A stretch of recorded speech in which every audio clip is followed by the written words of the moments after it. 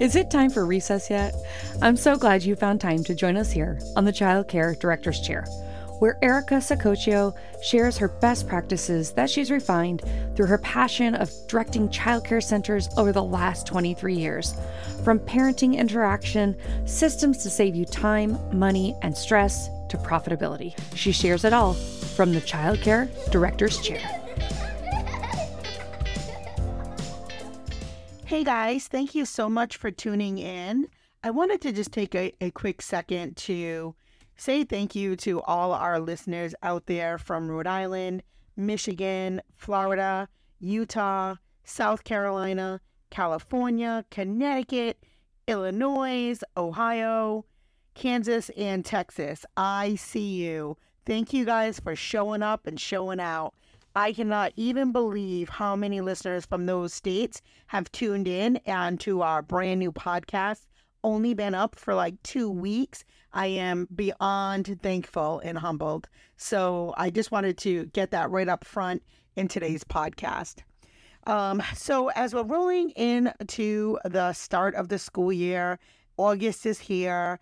I know that many of you are thinking about how to set up your classroom and get organized for the upcoming school year. And if you're anything like me, the beginning of the school is so fun and so exciting. And I'm from New England, so I really can't even wait to start talking about apples. And I definitely dig into I'm a candle lover. My apple scented candles at home, working on my curriculum and lesson planning.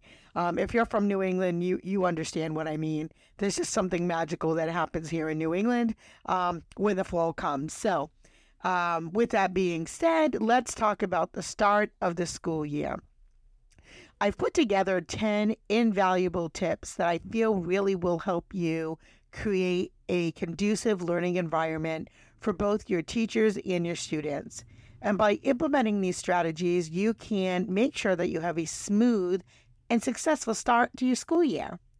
So the first thing you absolutely have to do is plan ahead. So begin by creating a detailed plan for your classroom setup and organization. Consider the layout. Think about, are things functioning correctly the way that they are now?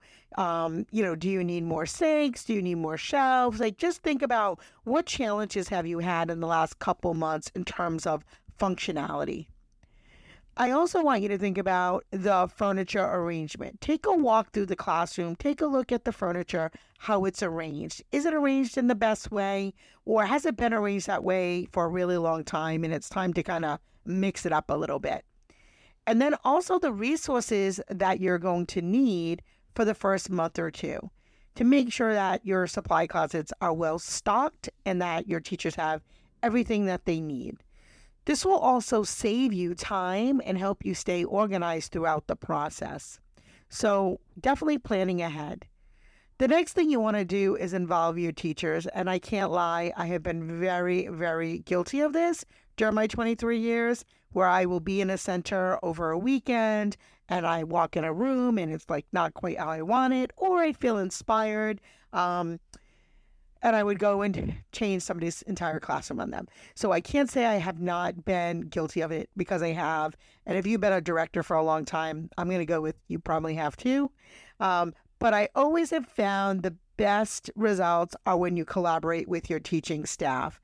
Gather their input and ideas. And to be honest, let's face it, they're the ones in the room 8 to 9 hours a day. We're not.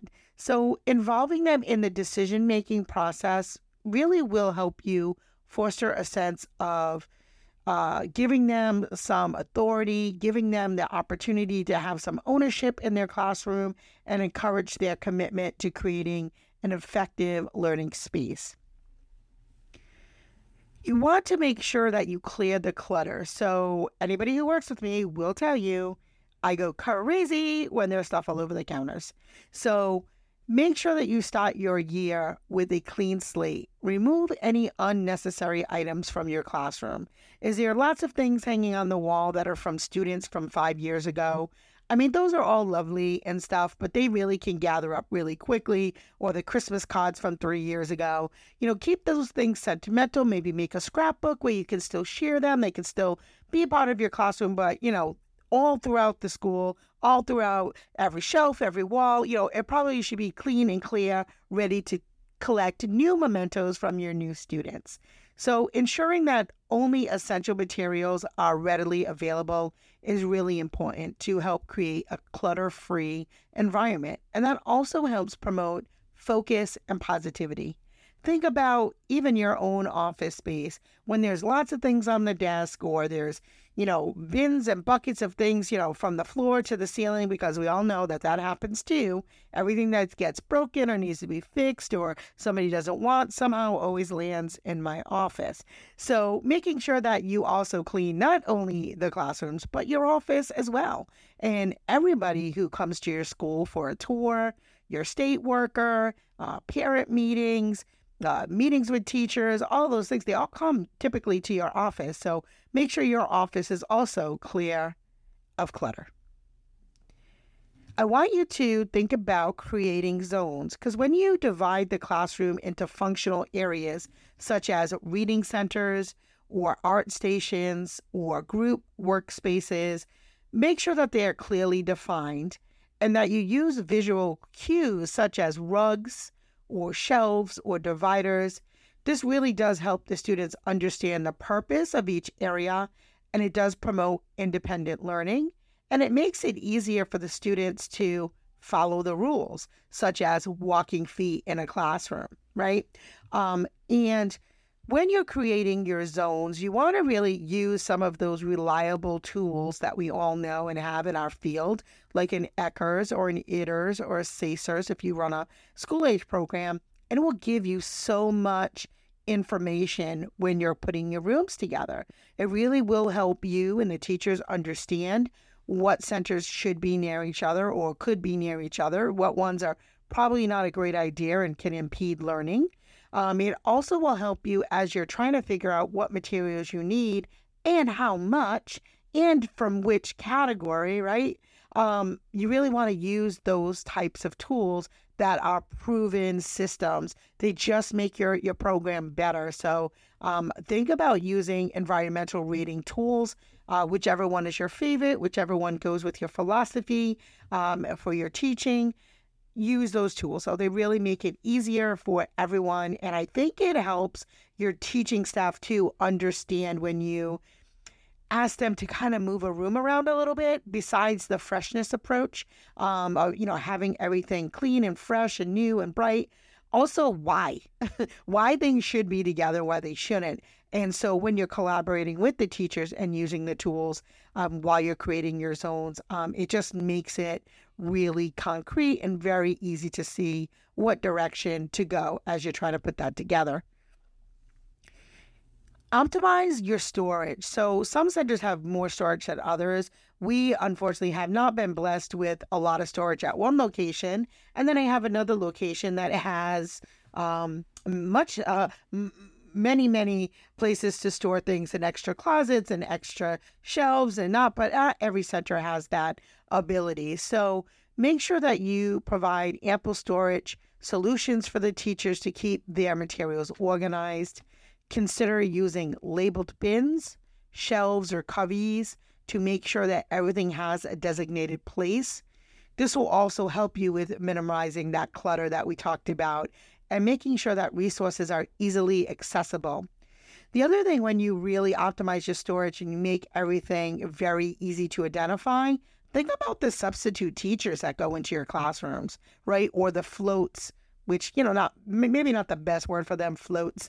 But, those teachers who are really so helpful and will go into any class that you need them to, they still need to function in a capacity, that makes sense. And so everything should be labeled. It should be clear. It should not be cluttered. And, the role should be clearly posted somewhere so that the person who is covering that room knows what the expectations are.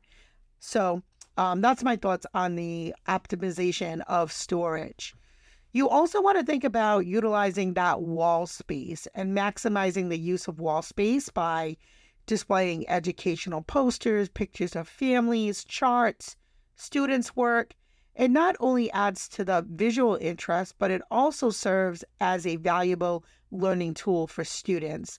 So ensure that the displayed materials are relevant and are relevant to your curriculum and are age appropriate. And then, of course, always make sure that when you're displaying art or things that are there to enhance a child's learning, that they're at the child's level, guys. So lots of times, especially the really pretty centers, they want everything up high so the kids can't rip the things down. You really want to think about that. I would say that plexiglass can really be your friend in making sure that everything still looks very nice, but is at a place where it's safe for the students and the students are able to take a look at the artwork that they have done that they're very proud of. You want to establish routines and making sure that you set clear expectations and routines for your students to follow during classroom transitions and activities. And clearly communicate these expectations to both the teachers and the students to ensure a smooth flow throughout the day. And I would say this also saves you a lot of headaches and a lot of redirection. When everything is clear, the expectations, the routines, and they're consistent, that's the other part, being consistent, which is why it's so important for the teachers who sub and float to also have as much information on how the day runs as possible. So if everything is posted, everybody is on the same page. And I would say that's probably one of the biggest complaints from teachers who come in later in the day or only work part-time. They feel like they don't really always know what they're supposed to be doing, especially if they're, one day they're in a pre-K room and then the next day they're in the infant room. So try to really help those folks out. Lastly, I would say, well, maybe not last, but close to last, I would say incorporating technology. So using technology as a tool to enhance your classroom organization. You can use digital platforms for your lesson planning, for your attendance, and communication with parents. And this really does help streamline all of your administrative tasks and allows for efficient classroom management. What I really love about teachers who really do a great job documenting conversations and documenting, everything that happens in a classroom. If I have a parent who calls me after hours, I can hop right into the school's communication porthole and take a look at what had happened throughout the day. Who was the teacher in the room? Who were the students in the room? Just all of that information is right at my fingertips, even after hours. So it's just a great way to keep everything streamlined in one space so that the teachers have access, the parents have access, and the admins have access. I would also say, like we tell all of the families, make sure you label everything. Labeling is key to maintaining an organized classroom. So use clear and consistent labeling systems for your supplies, for your shelves, and of course, students' belongings. This really does help students develop a sense of responsibility and independence in keeping their materials organized, especially those preschoolers and older toddlers who are able to put their things in their cubbies and take them out. It also really helps for the people who are closing at the end of the night. The worst thing ever is the teacher has left for the day at 4 or 4:30, and the closing staff are trying to find Johnny's lunchbox at 5:15. They're calling you after you've got out of work, and you're upset because you just left, but we can't find Johnny's lunchbox, and it's not where it's supposed to be. So making sure everything is labeled really does help with parent satisfaction for sure. It also helps your colleagues who are in your classroom after you leave. And it's just really, obviously, it's just good business sense. So labels don't cost a lot of money, but they really can make you look like a superstar. You also, after you've done all of this work, you want to make sure that you have some regular maintenance. So you want to make sure that the classroom setup is organized and regularly maintained.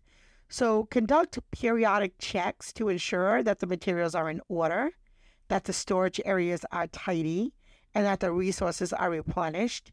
And this will help sustain a organized environment throughout the school year. So those are 10 tips that I think really will empower your teaching staff and create an environment that promotes learning, that's engaging and productive. So let's get the start of the school year. Let's do it right. Let's prioritize that classroom setup and organization, and let's watch while your center thrives. So thank you for tuning in today. I hope that this was very helpful for you. Please leave us a comment below. We'd love to hear some of your tips and strategies that you think can help all of us in this wonderful childcare director community. Have a great day. Well, all the cute little kiddos have been picked up and it's time to go home. And that'll do it for another episode of the Child Care Director's Chair. Please leave a review so Erica knows the information is helping you to manage and improve your childcare centers. Remember to subscribe to get the latest episode from Erica's Child Care Director's Chair.